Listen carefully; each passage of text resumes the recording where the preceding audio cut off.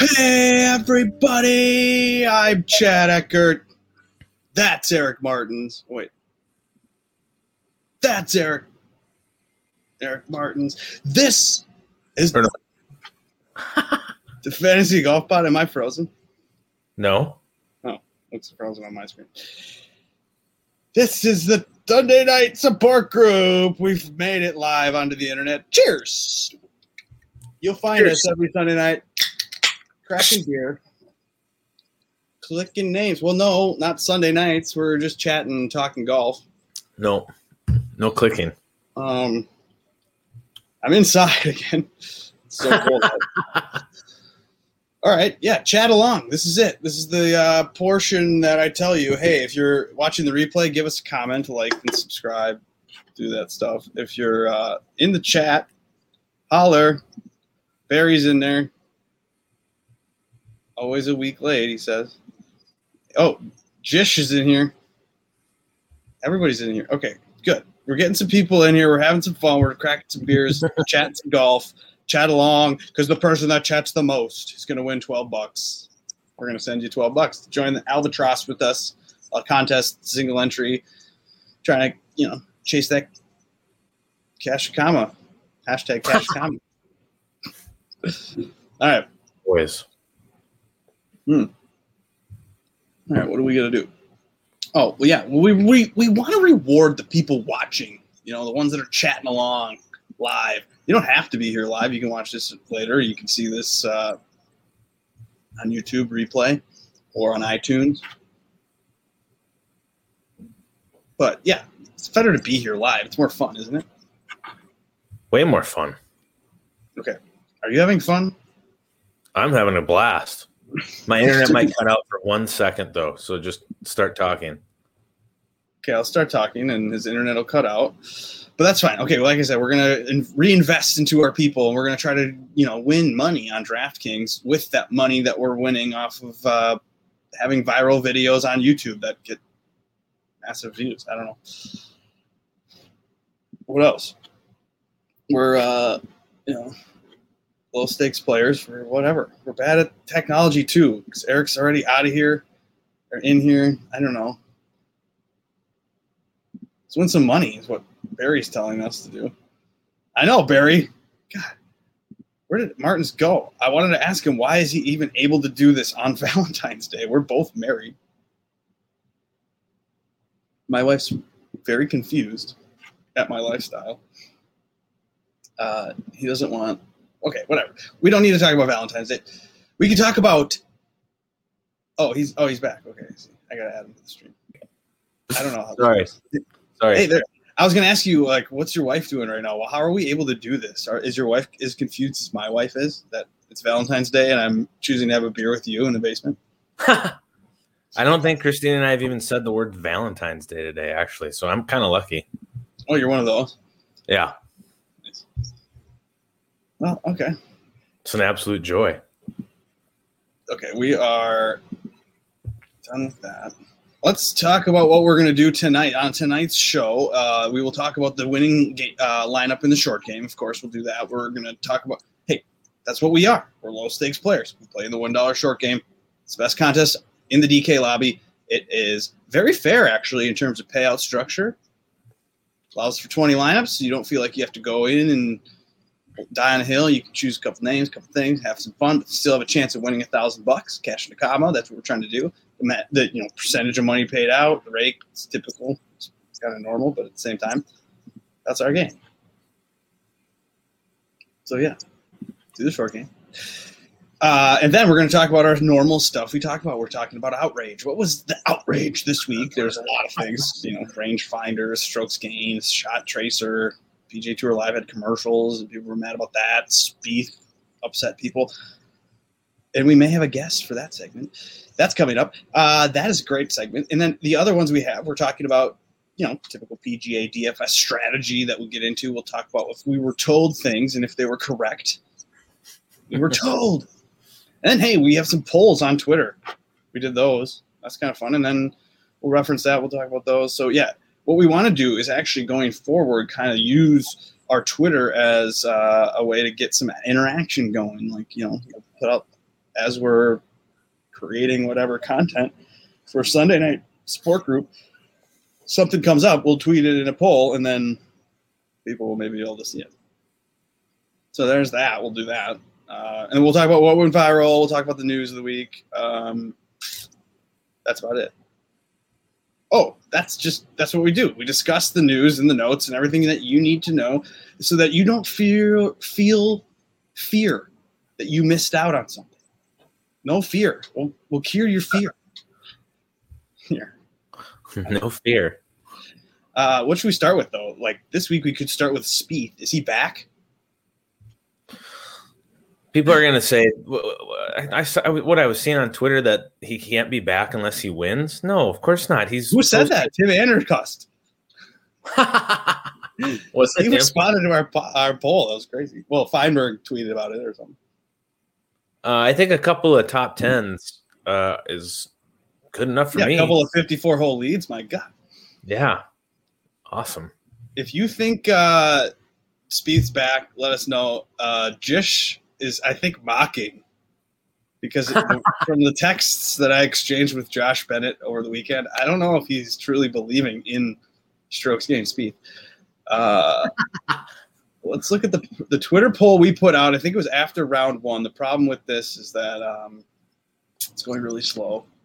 This StreamYard takes up a lot of internet, and I'm in the basement. I'm at my house. I am amateur hour. I am #NotExpert. Making it up as I go along here, and I can't be in the garage because it's too cold out there. It's supposed to be the worst weather we've had in decades tonight. It's terrible. How's it in North Dakota? Are you in North Dakota? Yeah, I am. How cold? Pretty cold out. It's not good. I found this thing now. I gotta figure out how to share it. Well, is Spieth back? Is the poll? I'm going to share. Oh, wait, stop sharing that. Yep, remove that. Share. You guys are pretty good at this. Come on, share it. God damn. Okay. Hold on. Oh, P-Dub is in here. Sorry. Hey, what's up, man? You won a lot of money. We can talk about you, but let me go back to you. I'm sharing the screen here, and I'm showing our Fantasy Golf Pod page, and there's a Twitter poll that we put out on February 11th. That was 3 days ago after his first round. Dude, 51% people said that he was back then after first round or whatever it was. And I don't know.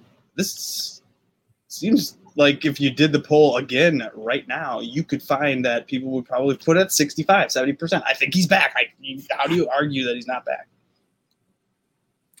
I mean, I haven't looked at it. I was going to look now here, but going into round 4, he was gaining off the tee. He was like top 20 in the field off the tee, which was what was killing him last week. And he wasn't putting well, which nobody putts well on POA. But yeah, this is exciting. This is great. I'm sure so he did drop down off the tee there, but approach game's good. He didn't putt like we expect our guy to putt, you know? Right. He didn't putt like the snail. That guy's hilarious. Yeah. What the hell was that? I don't know. He's doing that now with Mark Hubbard. But yeah, Spieth was on fire. This little hook shot in, that was great, wasn't it? Yeah, that was awesome. Sorry for the crap quality. But you've seen these shots. You saw this. This is part of the viral segment that we can talk about. He might be back. So yeah, I don't know. I like it. What else is new? All right.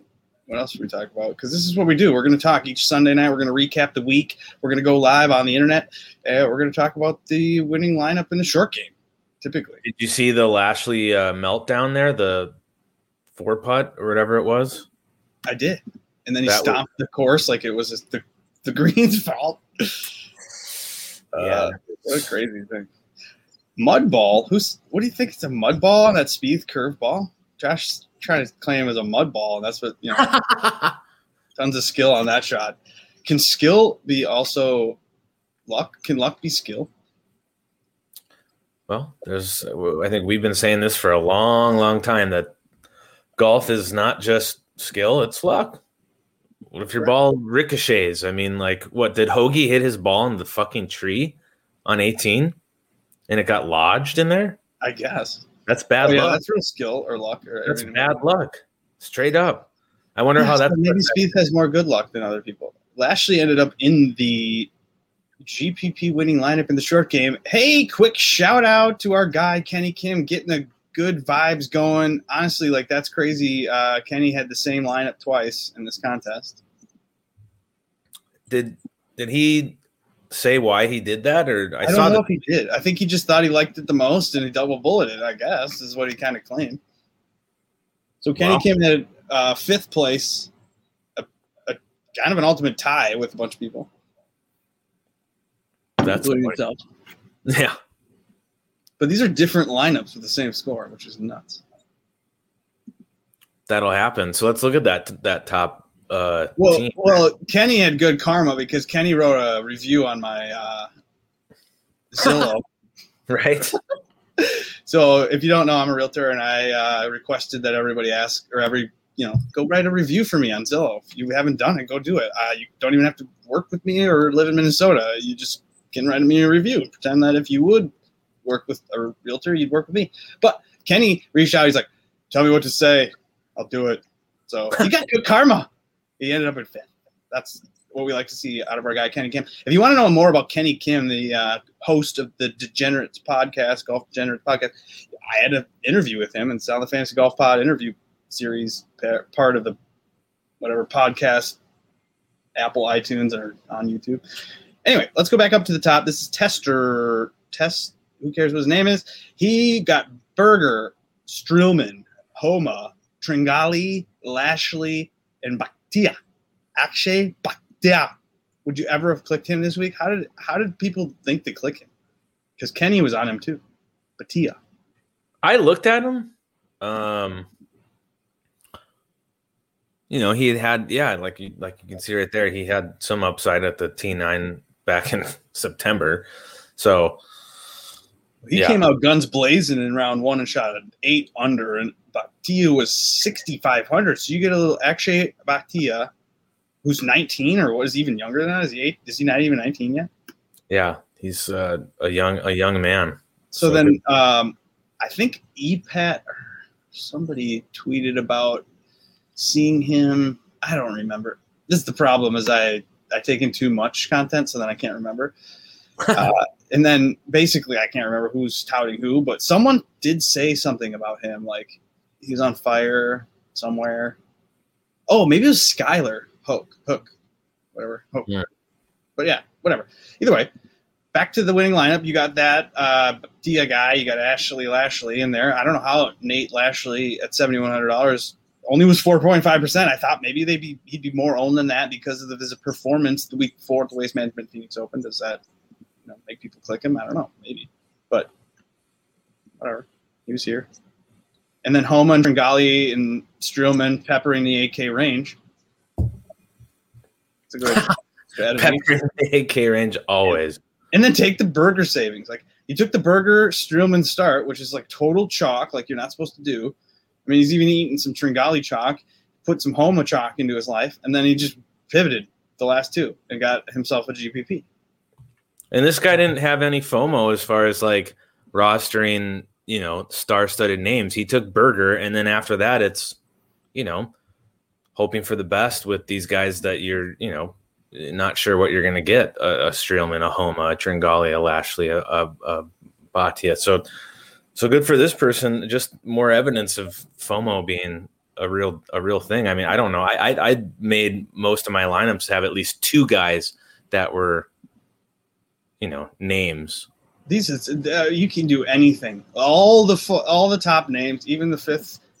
Everybody has a random different combination. It doesn't even matter. You get to the top by getting to the top differently. This dude, second place, he used Maverick McNeely. That was my guy, Joe's guy. He almost did it. Mm-hmm. Basically. Cantley Berger got third place with a spray of some. And then you got this one had Steele and Harmon.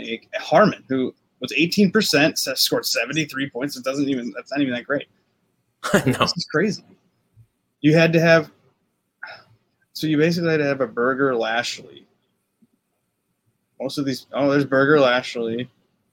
This one doesn't have Lashley. I could have maybe. No, see, I would never have used Knox too. I don't know. I don't know how Furyk was 13%. Oh my god, why? That was crazy. Should we talk about that? About Furyk? Who was the most owned? This is what we do. We now go to.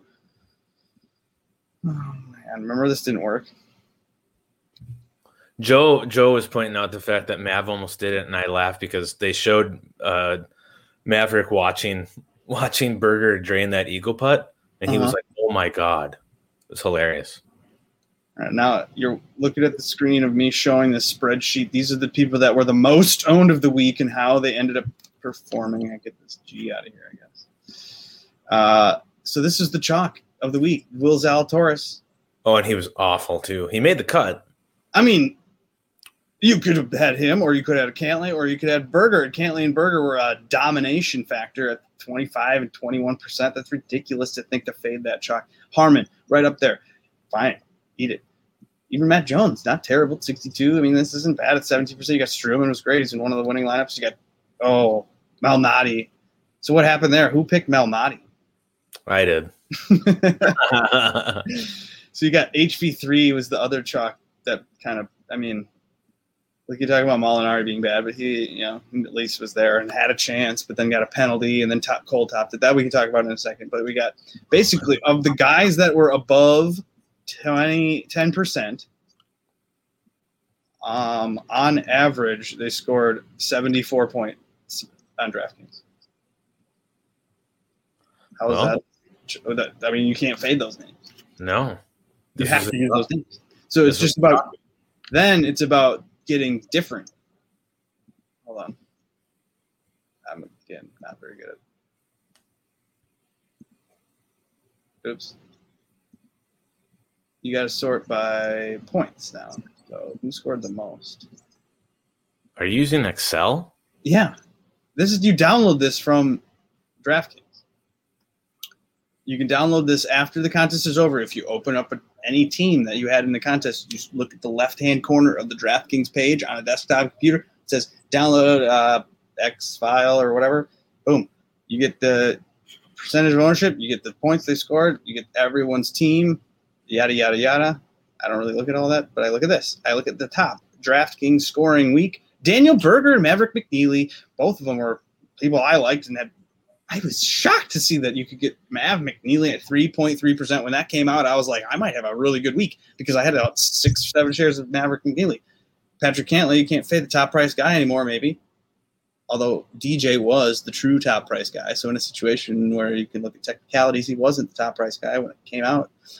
Cantlay did score 111. Jordan Spieth, Mr. DraftKings scorer extraordinaire. Jordan Spieth. Nate Lashley was there. I mean, and then Hoffman, who, of course, blew up Jish Swish the week before when we had that contest where us three were in it. But then here he is at 4.5%, still 4.5%, which is confusingly high. And then he was dominant. I mean, like in a hard. We can get to. We were told this was going to be a hard course, but Max Homa was a great play. He even said that he was going to be good here. He was ready to be good here.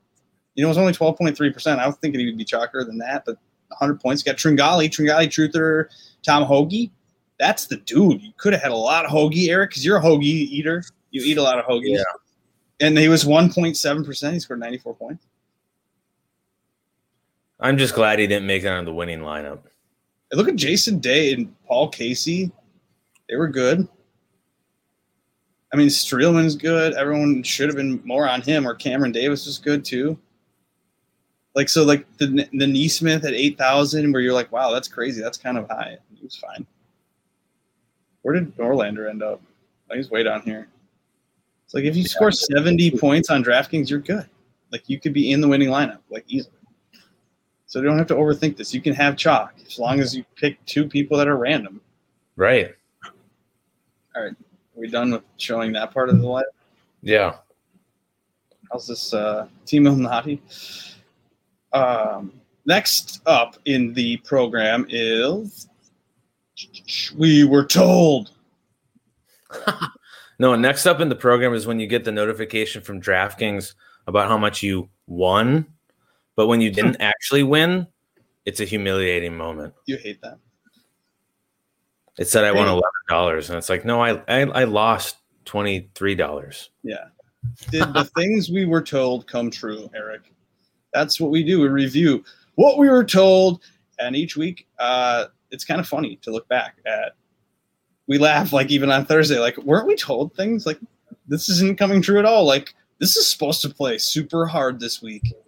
Like in U.S. Open, they won't have any birdies. Spieth said that, right? Everyone said that. I was, like, kind of shocked that there were some people saying that. And I was like, what? No? Well, we were told that Pebble would be easier on Friday with no wins compared to Spyglass, and that did come true. So if you played Showdown and targeted Pebble guys on Thursday, but it didn't really end up mattering ultimately because like it evened itself out. There was no Monterey Peninsula this year, so it was going to be no birdie fest, is what I was told. So I was like, the winning score could be like 12 under. They fucking killed the place, even with the bad weather, even with the thing. So, hey, yeah, McNeely was a good call by me, but I don't really need that. Thanks, P-Dub. Anyway, back to the things we were told. I got more. Course history mattered. It's a course history course. And guess what? Now we know that that's true. It is.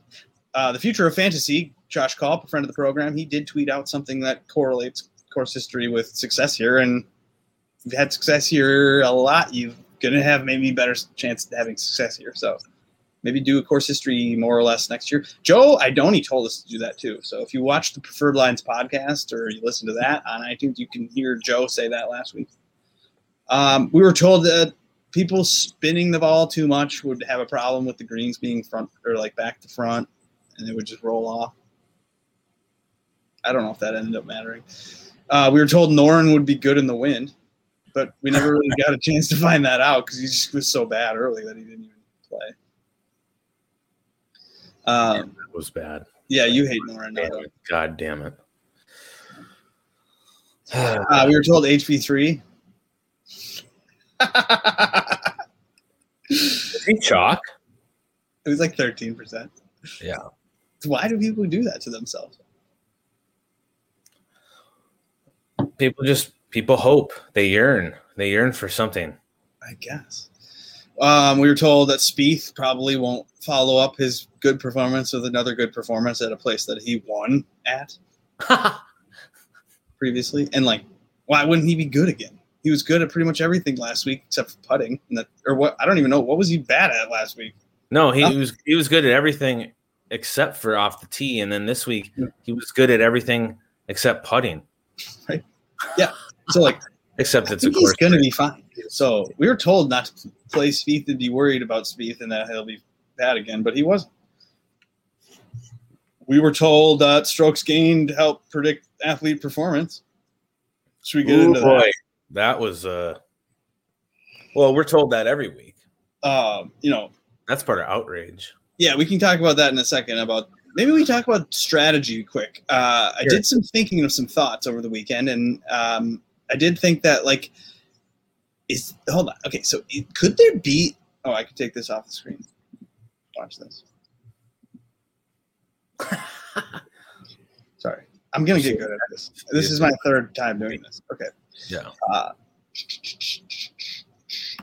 Eric, if a guy has played 2 events in a row, I want to target him that next week on the 3rd event in a row. Where, let's see, how he goes out. Okay, yeah, first week he gets his little rust off. The second week he's trying to figure things out, and then by that 3rd week he's the prove it week. It's the week that he knows he wants to be his best. So I want to target.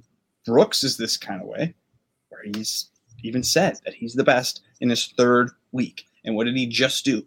Bad win on his 3rd week. So I want to try to target these people. If you're going to pick between a guy, or you're trying to figure out, between one guy and another guy. If the guy has played 2 weeks in a row, this is like Jason Day this week. I was kind of worried. Jason Day, cut, T7. Yeah. So that happens, I think, to people.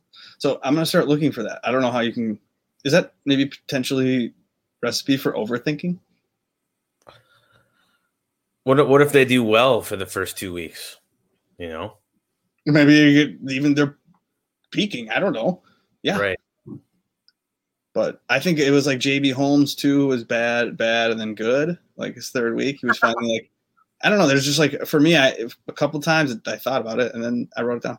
Either way, FOMO is a problem when you've talked about this. We've talked about this. You can't have the fear of anything when you're clicking, right? I mean, it's a natural response to clicking. I think Clicking with fear, playing with scared money. No, So here's the thing: is that my spray method, I think I'm going to have to abandon and then just. Oh, the 50 names. Let's talk about that quick. How you chose 55 names or something this week, and none of them were Cantlay. Well, you didn't need Cantlay, fortunately. So I mean, I can say that. You didn't need them. You would have made money actually. Then you would have had a notification that you would have liked from DraftKings versus one that you would think was annoying because if you hadn't used KJ Choi and you had just used Cantlay in one lineup. I used Cantlay in one lineup, and that was my second best lineup. Well, I was hoping that KJ Choi would be the Ashke Bhatia. So why did you think that? That was a thought that you should have had. We're always searching for the bad name that might be good. That's true. And that's what I selected. I also clicked $6,000 Ricky Barnes, who hadn't missed a cut in his last 3 outings. That was a foolish mistake. So Ricky Barnes, my God, that is desperate. I think no, it's not desperate. It was just foolish. Yeah, that was a bad idea. So okay. Now I picked 34 names in my 22 lineups.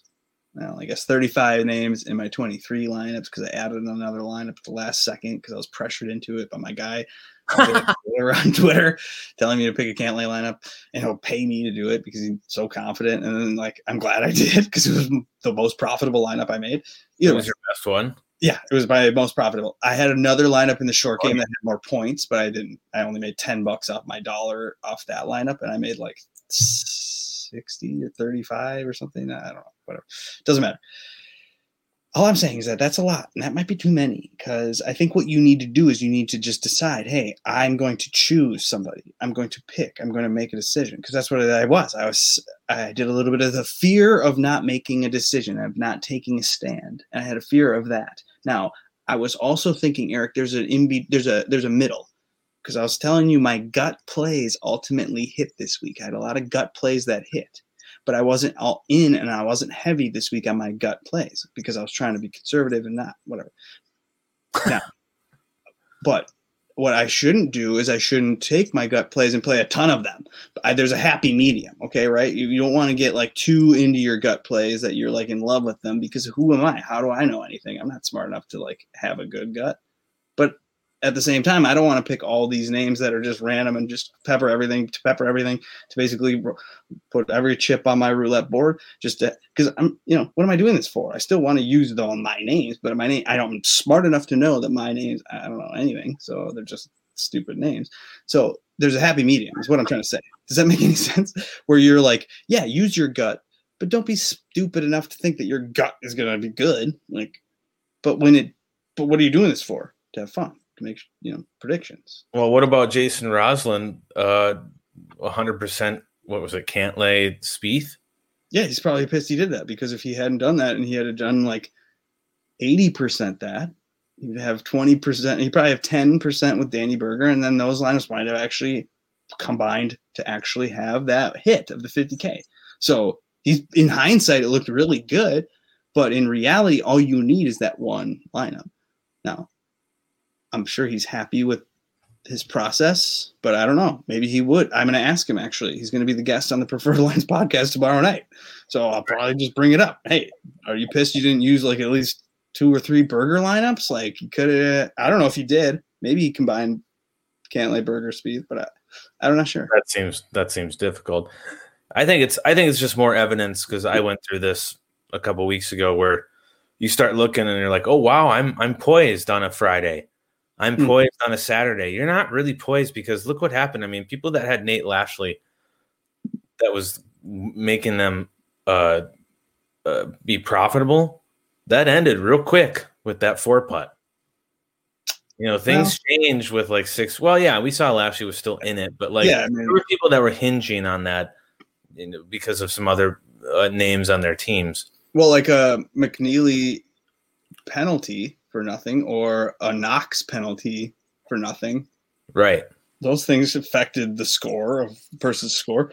Could have had a streak or I know Maverick could have had a bogey-free round on Saturday. So, but looking at your DraftKings lineup, I mean, I'm going to continue to do it. I'm saying this as a hypocrite, but looking at your DraftKings app, anytime before Sunday at 2 is probably pointless. But you got to look at it on Saturday morning and see if you have any 6 or 6s. That's the whole you got to look on Saturday to see 6 Friday night. Yeah. After that, maybe just keep track of them on your PGA Tour app because so much changes so quickly as we saw on this Sunday afternoon. It was a great tournament. It was happy. That eagle, fucking A, man, by Berger, just draining. I mean, what a shot to put it in there and then a putt to do that. I mean, God, these guys are fucking good. Okay. We know nothing makes sense, good or bad, bad or good, but we also learned stuff, dude. I learned a little more about how to play DFS better. So what is it? Well, play hot form, always. We go back to what's the rule of thumb? Who did well the week before? Just try them again. It's really simple, kind of. We don't know anything about anyone, about any of these golfers. So you might as well just play the guy that you just saw do well 6 days ago or 5 days ago versus over some random guy that you don't know where he has been. He could have been anywhere. There's no reason if there's a $7,300 guy that was I don't know, top 20 even, or even just made the cut the week before, you at least saw him versus the guy that hadn't played or missed the cut and was bad 2 tournaments ago. I don't know why, maybe we just play or overthinking it. We just need to play the guy that plays well. Just play him again. I clicked a lot of those guys that have been playing well. I sprayed them. Do we really think that the guy's going to arrive 4 days later and just be bad all of a sudden? Right. Yeah. It's whatever. It's course suitability. Sometimes I think Nate Lashley was good last week because it was the course he's used to playing. I mean, that's kind of like the Hahn thing where you get burnt by doing it with Hahn. You saw him, he's good, but he does like the course, the TPC Scottsdale. So play him here. Oh, he missed a cut. Well, Lashley played well last week. He's got good form. He almost was first round leader, 600 through 7 holes. He was great to start off, and it was great overall. But how do you pick between the two? I mean, and one of them is supposed to be more expensive, so it's supposed to be better. So pricing's an illusion on James Hahn, whereas Lashley was less expensive. You could use him. So, I mean, nothing leads to answers.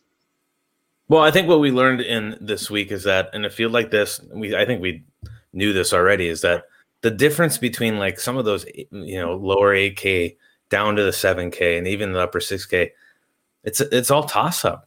Like you said, James Hahn, he was coming in hot. So was Nate Lashley, who was almost $1,000 less on DraftKings.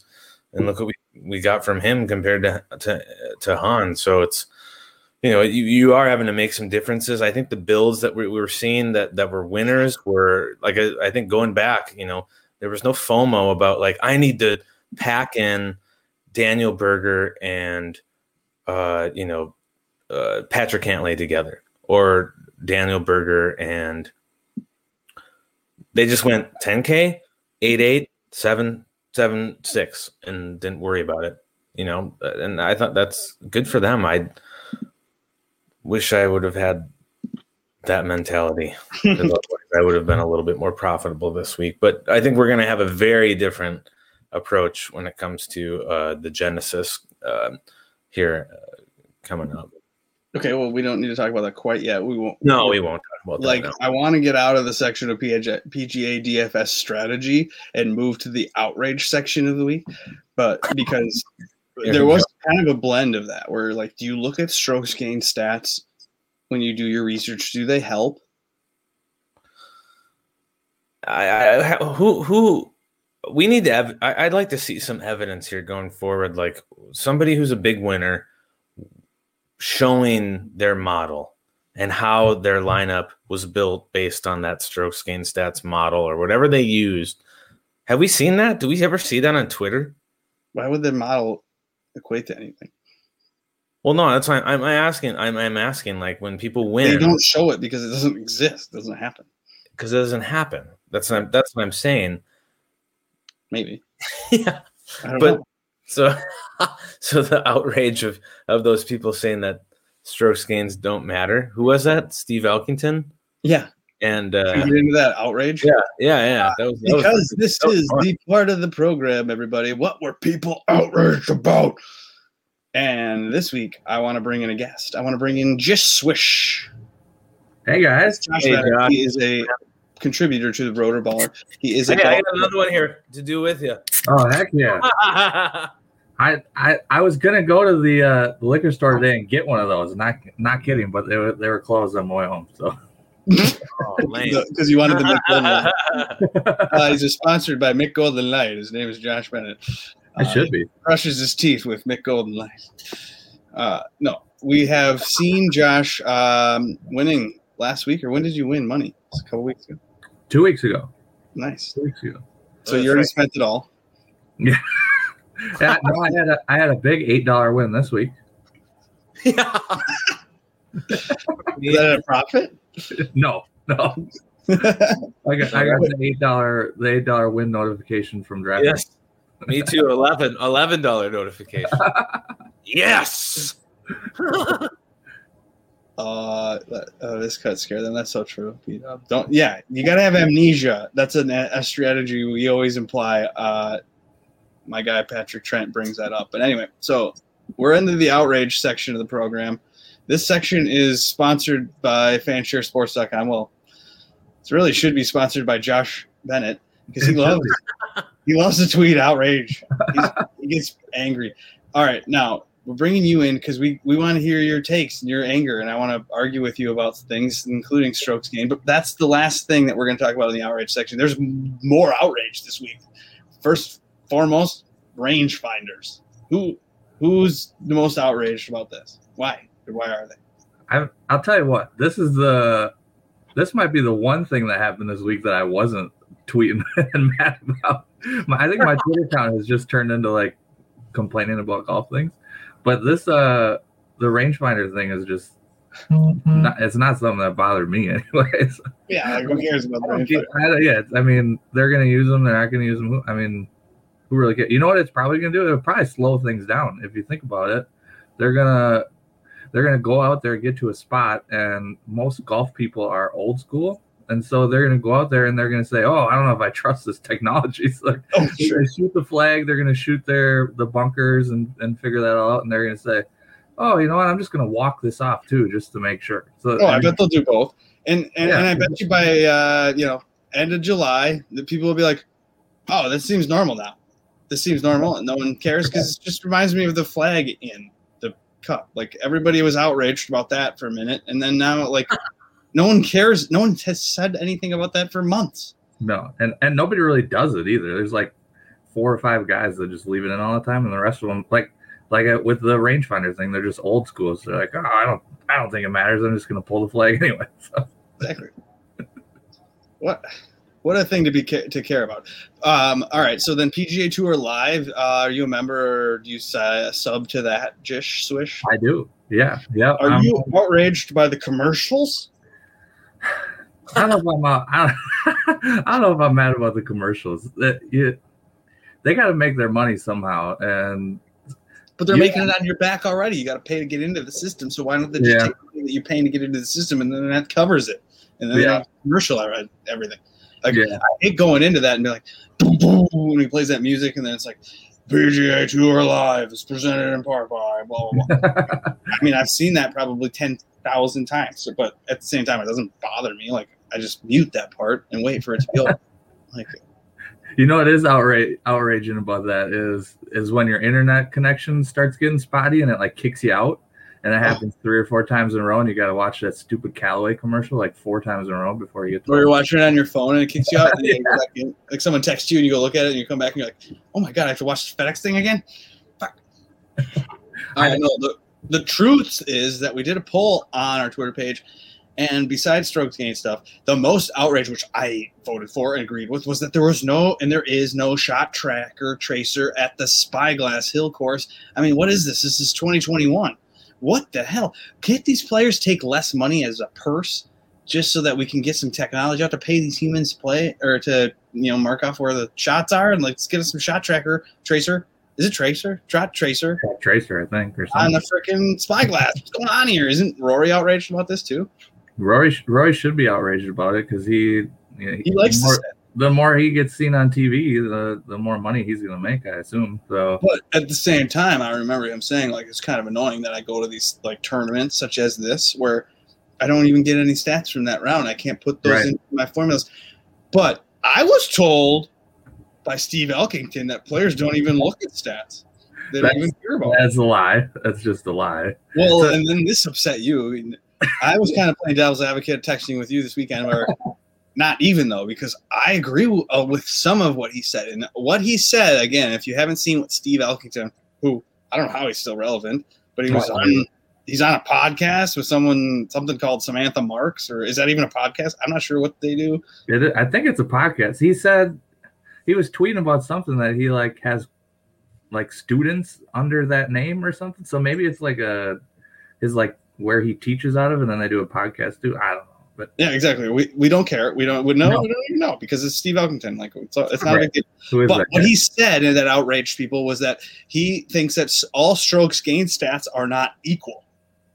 Which that part I do agree with, where he was saying like he gave examples that we have used in the past where it's like, well, a putt from 6 feet is not always equal, or left rough is not always the same. Yeah.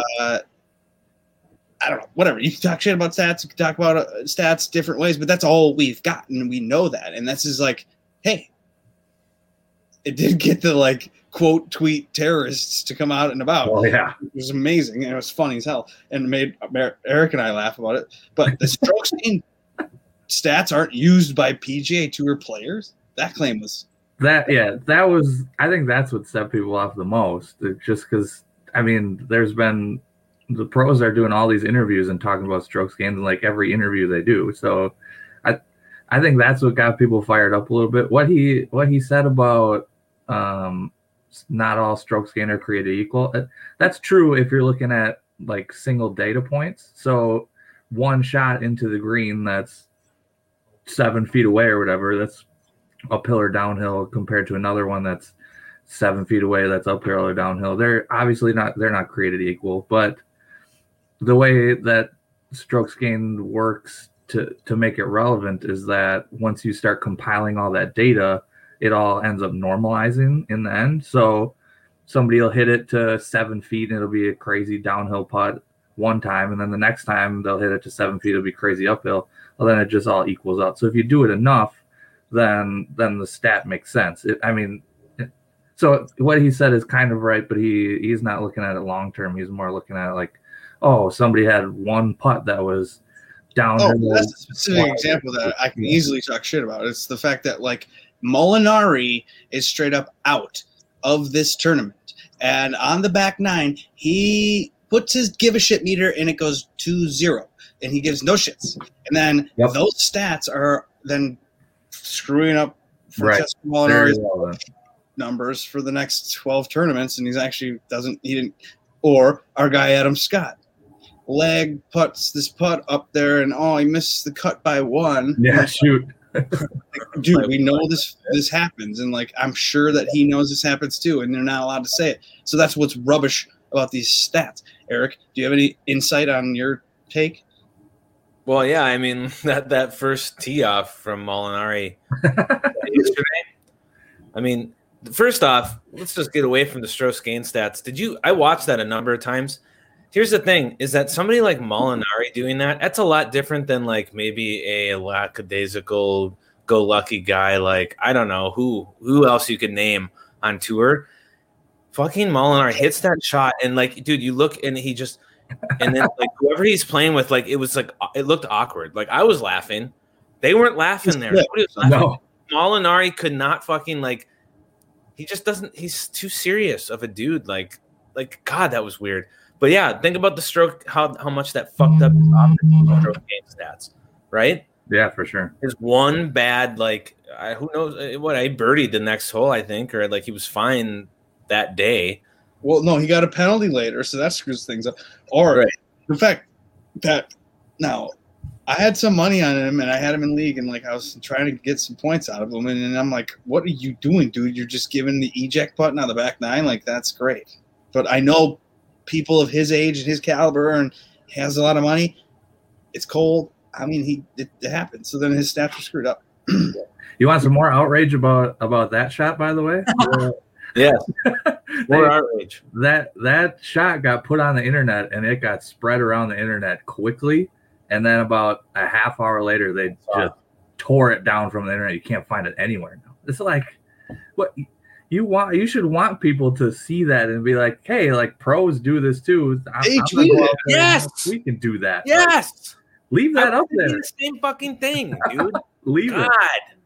I couldn't believe when I think it's still on. They wanted to add money. They wanted the money. Yeah. I think it's still on the PGA Tour. I checked it like many hours later when I was seeing all the deleted.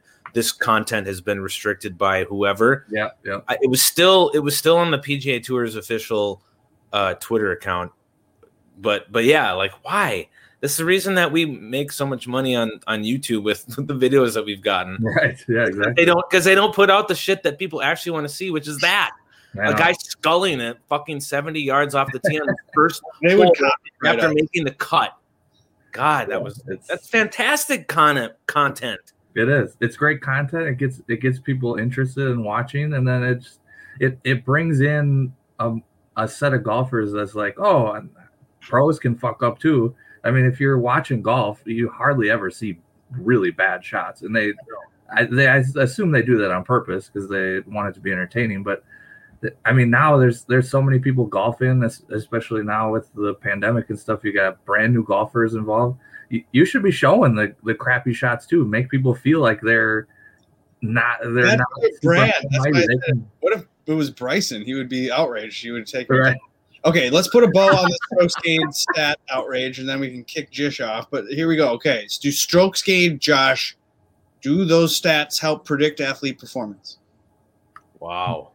I would say as predictive, no. You're not going to use them to. You're not going to use them to decide who's going to win. Obviously, I mean, if you look at tournaments in the past and you start looking at strokes gained statistics. There's stats that pop out year over year based on every tournament. So a tournament, you'll see that people that have good strokes gain approach are like insanely good during that tournament. That stuff happens, but I mean, it's no more helpful than just looking at recent results. That's what a Smart Golf Batsack on Twitter, Mike Miller, our guy at the Green Square Golf. We interviewed him and he said, "Hey, I just look at recent results because that's what stats are baked into your recent results." It is, yeah, for sure. Stat driven. So then, why does the stat matter when you can just look at the result? So just look at the form, and that's as good as looking at stats. It's as predictive. Yeah, if you look at the most correlated stats you'll find at any tournament, anytime you look, are strokes gained total, par 4 scoring, shots gained off the tee. That just means you're a good golfer. Yeah, totally. You probably have good results, and then you can just exactly. And if someone literally doesn't have good results but has good stats, look at the putting because they probably had bad putting rounds, and they're doing. Yeah. So, like, that's how you can use the stats. But I don't know if the golfers are going to use those. I don't know if that's going to predict actually all of a sudden Lashley's now Tiger Woods, or like, I don't know, this isn't stat-driven, like, randomness happens. So, they can help you for sure. If you're looking at two guys and one guy is really crappy with their irons recently, but Josh, as good, then it can help you make a decision. But if you're on Fantasy National and you're looking at the last 50 rounds, like what he did over the last 50 rounds has no bearing on what he's going to do over the next 4 rounds. No, I would agree there, but I mean, yeah. So that's why I say it's not predictive. If they've been doing really good with their irons recently, that doesn't mean they're going to go out and be insane with their irons. It can help you make a decision. It's not going to show you the answer. It's all we got, though. That's what the sure. argument is too. It's like Rick Rungood would be like, "It's all you got. It's all we got." And there's nothing else you can use. So I mean, it's a good place to start. But I mean, if you're using the stats and you're like, this guy's going to win, and then he doesn't win, well, it's not going to predict it for you. It can just help you. Okay, that's Jish Swish. Thanks for coming on, dude. You can follow him at Jish Swish and read his article on Roto Baller. Sure. And you can watch his other pods. How many pods do you have now? All right, I have one. We're gonna have a new episode coming up. Probably tomorrow, maybe the next day. Two Guys 4-Ball podcast. My partner Dan Rasmussen and I at D-Ras Golf. We had our coach on for this next one, so that'll be interesting. He provides some good insight, so it was pretty fun. I think tomorrow or the next day we should be up. So Josh, will you still golf with us? Measly, non, I don't know what you would call us, but you still gonna golf with us, right? At Geneva this summer? I was gonna ask you guys about that. That's like the one of the big things I'm looking forward to this summer. Me so too. We're gonna have to get that on the schedule and figure it out. I'm overnight. We can rent a little shanty in that place. Yeah, I'm ready. Just crush it. You know what we should do? We'll go there, we'll play, and we can do a whole podcast there. Team podcast. Content. Hashtag content. You know I'm down for that. After we rip like 100 Mick Golden Lights. Love it. All right, thanks, dude. Cheers. Get out of here. Okay, we're almost done with the program here. We have a typical recap of things, Eric. Groupthink equals bad, but chalk doesn't necessarily equal bad. Like, all of a sudden people are saying HV3 and you don't like HV3. Don't be groupthinked into thinking to click HV3. All right. Why was he? Yeah, I don't understand. I don't know. There was a stat, obviously. Was there? I mean, I know what's his face? Mayo was on it. He was on HV3, so maybe it was a stat. Okay. We usually talk about what news there was, and we talk about if Bryson or Patrick Reed were in the news, and I don't think there really was. We kind of covered a lot of that, and then we talked about what went viral. We talked about Spieth's holeouts and Molinari's top shot, so, that was pretty much. Yeah, we covered that. That was viral. That was great. Okay, so now we can talk about next week. That is the Genesis Invitational. All right. We're on to a real tournament. My God, the juiciest players ever. Zancer and Berger and Burns and Calais and Champ and Connors and Davis and Bryson and Finau and Fitzpatrick and Fowler and Sergio and Henley and Hovland and DJ and Brooks and Leishman and Decky and Rory and Molly and Morikawa and Neiman and Rahm and Xander and Schauffele and Scott and Spieth and JT, Wolf, Woodland, Zalatoris. My goodness. Now, names. They're going to be I don't know. Some chalk's going to form. I don't know where it's going to form. Maybe DK throws us a bone like they did last year, and DraftKings had Bryson at $7,900, and he was T5. Jeez. Kuchar was T2 at $7,800. We won't see that. What I was thinking is that DraftKings would do really well if they did a soft pricing for this week. They don't have any. They don't have a choice, Eric. Did you just hear all those names? Let's talk about who will be the top. Oh, I know that. I mean, this is It's going to be crazy. But last year, Rory actually was $11,600. There was 3 guys last year over $11,000. So you have Rory, Rahm, and JT last year at over 11. I think there will only be one. I think it'll only be DJ. So that automatically will make it softer. Because last year they forced you to choose Rory, Rahm, or JT, and you probably wanted Rahm, but JT missed the cut. Rory was all right, but you really didn't want any of those guys. You wanted to go down. You wanted to get the Adam Scott was $9,000 last year. Yeah, Hideki was up there, but whatever. This year, what do you? Okay, you got DJ. I think is going to be the top price guy, but then the next 4 or so, or even Cantlay 5 or Bryson 6. Brooks 7. I mean, it's crazy. There's so many names that are good. So the next guy besides DJ, do you think it's going to be JT, Xander, or Rom? Because you got DJ for sure. It's going to be Rom, and then it's going to be Okay. JT, and then it's going to be Xander. And then Rory. Or is Cantlay or Bryson or Brooks, they go ahead of Rory? Is this the week we're going to get a low price, low owned Rory McIlroy in LA under the radar? I'm glad I'm not the people at DraftKings trying to come up with these pricing decisions, because we haven't seen a field like this in quite some time. But they have their algorithms, and they have their they're waiting on Vegas to put out their expert. So everyone agrees in the chat that Rom's going to be second. So it looks like DJ is going to be first. I think he'll be a little over 11, maybe even 11.45. And then you might even see Rom at 11 or even 10.9. I wouldn't be shocked. Maybe they do what they did last year. They don't. Because now you say you want soft pricing because you are a donkey and you suck at DraftKings. The people that don't want soft pricing are the guys that are good at DraftKings, the guys that want the separation and they want people to choose between one of the top guys. They don't want you to. Hey, whoa. The only reason I said that is for a business model for DraftKings, they should make it a soft pricing week. Why? Stack the business is to get the high rake from the sharks. Just because I suck, I'm not saying that, because I'll take. You're only playing for $22,000. I'll take $12,000 DJ. I don't care again. Give me I wanted to click him last week. I'm pissed he withdrew. Okay. I would have gone 100%. Okay, well, whatever. We can talk about who could be the 11 or 10K range, but it's really more important that we talk about who's on the fringe of that, and that we can wait to see what happens when the price comes out tomorrow. And I will do the first look. I will go live as soon as the pricing drops, depending on my life and what I got going on. Because is it a holiday tomorrow, like President's Day or something? I want to see you in your garage again. Yeah, I'll be back in the garage probably next week. I don't know. Not tomorrow night for sure. Not tomorrow night. No, definitely cool. Now, Brooks, will he be in the 10K range? Will he get in there with those guys, the JTs? No. What? He just won. Now, that's true. He'll be 99. What about Cantlay, who almost just won the Zozo or one of those things? Was $9,900 last year. Is it going to be $9,900 this year? DraftKings will be making a huge mistake if they stack all these people that are really good in 10K and above.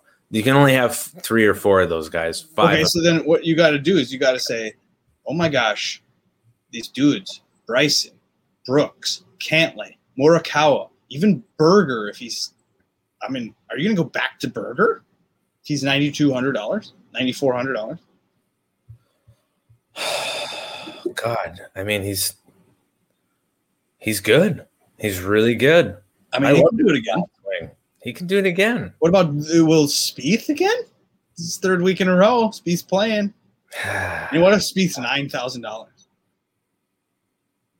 That's going to be a price drop, and that'll be a savings.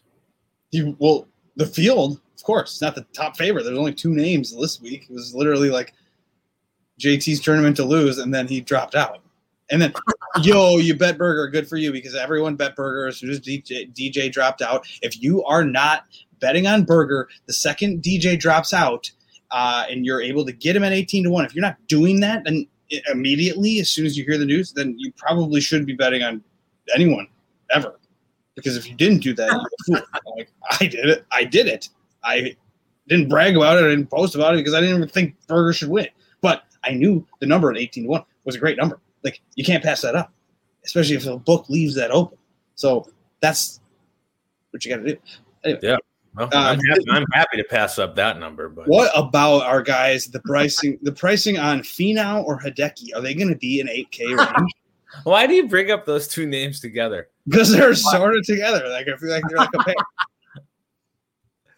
Who did Eric bet on this week? Did Eric bet on anyone? Who? I don't bet. This is known. Come on, give me a break. I don't involve myself. You would bet, whatever. Okay, so then the AK range is going to be chock full of the things you need to pepper, because you're going to have Scheffler, Wolf, Hovland, Neiman, Zalatoris. You're going to get all those young guys. They're going to pepper the AK range with those young guys. Bum, bum, bum, bum. Yeah, of course we're going to fucking play those names. Okay. Well, so who are we going to play in one and done? We did pick Berger for one and done, so cheers to us. Yeah. Boom. Because why wouldn't you? Again. Why would you not have taken Berger? Because you're taking Cantlay later in life, and then when are you going to take Berger again? In a field like this, like if you're not taking Berger in one and done, you're dumb. Somebody good is going to win Riviera. Yeah, exactly. Xander. Didn't we already use bad Xander? Did we use him? It's only been 5 tournaments. I don't think we've used him. We used Finau. Who cares? No one gives a shit about our one and done. Give a shit about our one. We'll decide our one and done here. Okay, now I need to promote the First Look show that you can see on Mondays. That'll be tomorrow. As soon as pricing drops, bingo, bango, bongo, I will be live. And I won't even look at the thing. I will just literally open it up. And I'll be like, holy cow, Eric and I were totally right or totally wrong. Then I will go live with Joe Idoni tomorrow night, the Preferred Lines Podcast's Monday night program about betting. And we have a guest. We have the Jordan Spieth truther himself. I'll ask him all the questions. Jason Rowson. So we got him on. DFS Golfer 23. Then on Wednesday, you'll see me back doing the ownership show. And then I will be on Twitter doing the house bet, blah, blah, blah, all that stuff. First Look, baby. Yeah, actually, you guys, people are watching this First Look show. It's funny. Like, that's probably the most popular thing we've ever done. First Look. Genesis is so hard. Okay. So that's the program. Oh, wait. No, it's not. We have to choose a winner of the Albatross ticket. Because each week, if you chat along, if you're chatting with us, you get to join us for a free ticket. Here you go. The guy we're going to choose, his name is PDub316. He's been chatting along the whole way. I don't know if he wants Rom, but he said Rom's going to be next best. So PDub, Patrick Trent, you're in our league. You won Mago Bagels League this week. You got funds, but I'll still send you $12 so you can join us on the Albatross, a single entry contest to try to cash a comma. If you want to be in the contest with us the following week, next week, join us live on Sunday nights as we crack beers and talk golf. And hey, shout out one more time. Fansharesports.com. It's a great website. You can sign up for a website subscription for 20% off using the promo code FantasyGolfPod. I'm going to go chat with my wife now. It's Valentine's Day. Gotta go. Right? We're anti-Valentine's Day here at our household, so it's just another day. So hey, say hi to Dr. Christine Martins for me. Yeah. Bye-bye. Goodbye.